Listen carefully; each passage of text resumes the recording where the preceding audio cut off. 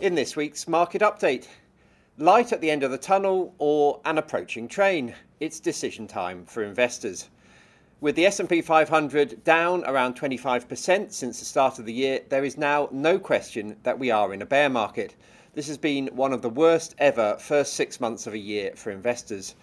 The question now is how big a bear this one turns out to be. Last week was one of the worst for markets since the start of the pandemic nearly 2.5 years ago, as investors took fright at the scale of monetary tightening central banks may have to engage in to defeat spiralling inflation. Shares lost nearly 6% last week. The big event was the Fed's decision to raise interest rates by 0.75 percentage points. That was the biggest single rate hike since 1994 and the clearest indication yet that the Fed has accepted it was wrong last year to view inflation as transitory, and it's now running fast to catch up with the new reality. The Fed has been raising interest rates since March, but last week represented an acceleration of the process. Interest rates are scheduled to rise to 3.8% in 2023, more than twice their current level, with most of the tightening happening this year. The Fed knows this is going to hurt.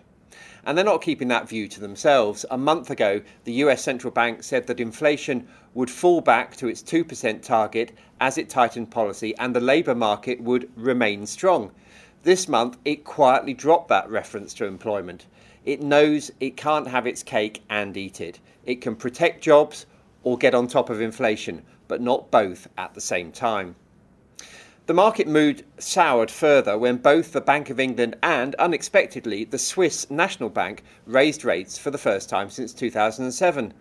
Here in the UK, the bank warned that inflation was likely to hit 11% later in the year, when energy prices are expected to rise yet further. So the question now is not whether interest rates are heading higher, but how far they will go and how fast. And, crucially, whether they will break the economy before they break inflation. The good news, such as it is that markets have now fallen so far and so fast that on a range of measures they can rightly be described as oversold. That doesn't mean that they can't fall further, but it does improve the odds of a positive return from here. One measure of the market's momentum compares the number of companies standing at new one-year highs with those at new one-year lows. At minus 48%, the current reading is typical of the bottom of a bear market, although it's well shy of the minus 80% readings that were reached during the financial crisis and at the start of the pandemic. Another of the more understandable technical measures looks at the percentage of shares that are trading above their average for the past 50 trading days. In the low single digits, the numbers are back to where they were in March 2020, after which markets rebounded strongly. Even the energy sector has plunged on this measure, showing how indiscriminate the selling has been recently. Another good sign that the worst may be over. Markets have fallen hard despite the fact that the underlying earnings picture remains relatively encouraging. This may be because profits have not yet caught up with the economic reality.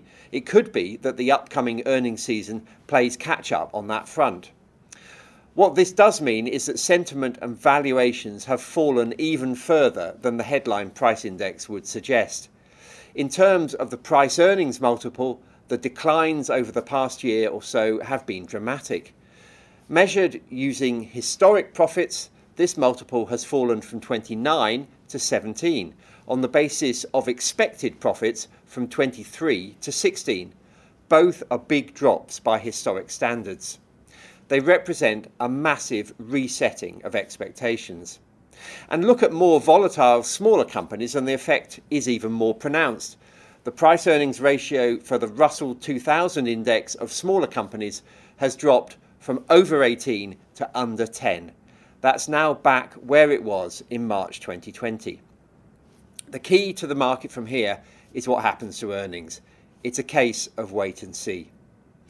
So is it time to buy the dips? Some investors clearly think so. Flows into US equity market funds were positive again in the week to the 15th of June, according to EPFR Global, which measures these things. But others point out that the market backdrop is very different from recent low points like March 2020. Central banks are no longer supportive, inflation is high, and corporate profits and consumer sentiment are under pressure. Standing back a bit from the current noise, a valid question is whether we remain in a long-term or secular bull market. There have been ups and downs along the way, but shares have broadly been moving higher since the low point reached in 2009 after the financial crisis. So are we coming to the end of that upswing? Well, the good news here is that there is nothing in the current market action to suggest that this upswing is any different from the long bull markets that prevailed from the end of the Second World War until the late 1960s, and then again in the 1980s and 90s, ending with the dot-com bubble. In those periods too, there were recessions and bear markets, but they didn't end the overall positive backdrop for investors. Now, for that comparison to continue to hold, we will probably need to see a bounce from today's depressed levels. Bear markets in secular bull markets tend to be quite short in duration. They can be unpleasant, but they're soon over. Again, we must wait and see. Now, after last week's packed schedule of economic and central bank announcements, it's likely to feel a bit quieter this week. The highlight will be some purchasing managers' surveys, but nothing to compare with the interest rate shocks that unsettled markets last week. On the corporate front too, things are quiet as we remain in the limbo period between quarterly reporting seasons. Here in the UK, the sense of things being put on hold will be exacerbated by a string of rail strikes over pay and conditions that many fear may be just the start of a summer of discontent, as workers, especially in the public sector, start to hit back as years of stagnant wages run up against a worsening cost of living crisis. On the political front too, the conventional wisdom is that the government will take a beating on Thursday as two by-elections give voters the opportunity to express mid-term dissatisfaction with the ruling party.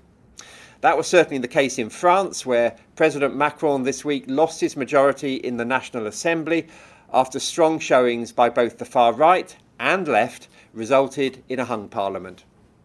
Political uncertainty in Europe coincides with some worrying echoes of the Eurozone debt crisis of a decade ago, as the cost of borrowing diverges between the core and the periphery of the region. The start of an interest rate tightening cycle in Europe as inflation rises to historically high levels is likely to have a disproportionate impact on the region's financially weakest countries, and bond yields in Italy and Greece have risen sharply in recent weeks. The ECB has arguably the biggest challenge of all central banks because it has to set policy for a region of 19 very different economies. It's very hard to come up with a level of interest rates that makes sense for all its member countries. That was the backdrop to the emergency meeting called last week to speed up work on what it calls a defragmentation tool, measures to stop the Eurozone breaking up. It was a long way short of Mario Draghi's promise in 2012 to do whatever it takes to save the euro, but it did at least stop the downward spiral in Italian bonds. And finally, if you thought shares and bonds had it bad, spare a thought for those who hope that cryptocurrencies were the answer. The price of Bitcoin has halved this year to below $21,000. Since the peak last year, it's down by more than 2/3. Anyone who hoped that crypto would provide protection from inflation, a store of value, and a diversification from other riskier assets has been relieved of that illusion.